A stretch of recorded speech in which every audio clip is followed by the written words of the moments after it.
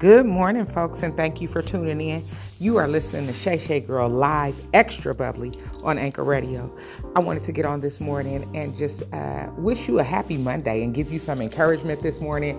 But I am just still in awe from service yesterday. If I could just shout out my pastor, Pastor Darnell Hammock, and my New Life Community Church family.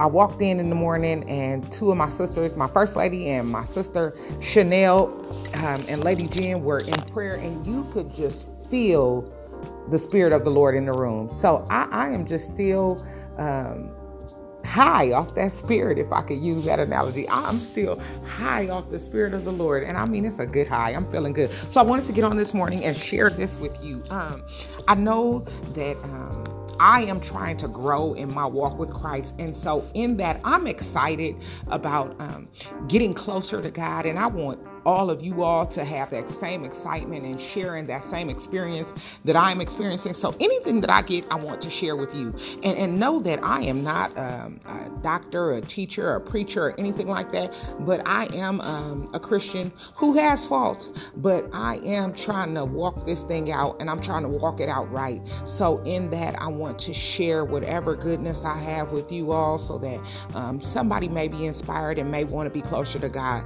just like I'm trying to be. So with that said, I've been praying, and I don't know if you do this, but I'll be praying about something, and I just won't see it come to pass. But then I'll see somebody else, and I'll be like, well, God, why they got that? And I don't, or why he or she get this and I can't, or why is her business doing so well and mine's not, or whatever, you know what I'm saying? You get in that spirit where you feel like you praying and God is not answering, so you just kind of fall off the map. But can I tell you something? It could be what we're praying for. First of all, it's not our time for God to give us that, or maybe the question we should ask ourselves is, what I'm praying for, is it just going to be something that will affect me personally? Or is it something that could affect someone else? So I want us to get off of selfish prayers and start praying for others. As sons and daughters of the King, we have not because we ask not. But what is it that we're asking for? I think because again, I'm talking to you and me, I think that we sometimes get caught up in all of the stuff that we don't have and materialistic things that we want. And we forget to thank God for all that we do have. And we forget to pray for those who are less fortunate than us. And so I want to encourage you on today to get off of a selfish prayer. I want you to grow in the Word of God.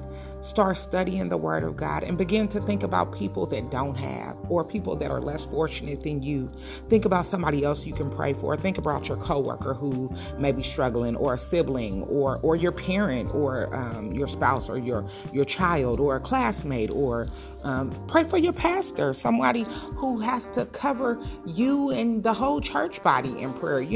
Think about other people other than yourself. You can pray for your community, for this world.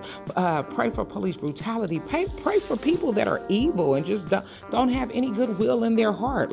Let's increase our relationship with God by serving others. I think that that's the best thing we can do, because that's what Jesus did when he came. He came and he was all about everybody else. He wasn't about himself. And I think we get caught up in our prayers being about ourselves. But once we begin to pray for other people and not just our immediate circumstances, we'll begin to see that God can do so much more with us, because we have turned ourselves from being selfish to being loving and caring about others, to seeing others' needs ahead and above our own needs. I think that God can really do something with us. I read Job 42, and it just spoke about how God blessed Job when Job began to pray for the outsiders, people that weren't a part of his immediate circle, and God was able to bless him. I just know that God is so good, and we can see him work miraculous things, but we fall short because we pray in these baby prayers. Oh God, I don't know, make me and my boyfriend happier, or, oh God, I want a new car, or, oh God, I don't know, just little stuff that will only affect us. But how much more can we be blessed if we pray for things that are outside of our control, things that are bigger than us, because God is bigger than us. So the prayers that we're praying, these baby prayers that we're praying, we got to get off of that and start praying big prayers, I just wanted to share that with you. And again, all of this is just spilling over from service yesterday. My pastor spoke about us growing and developing a spiritual rhythm with God. And if you listen to my last podcast, I told you about getting up in the morning and giving God your first.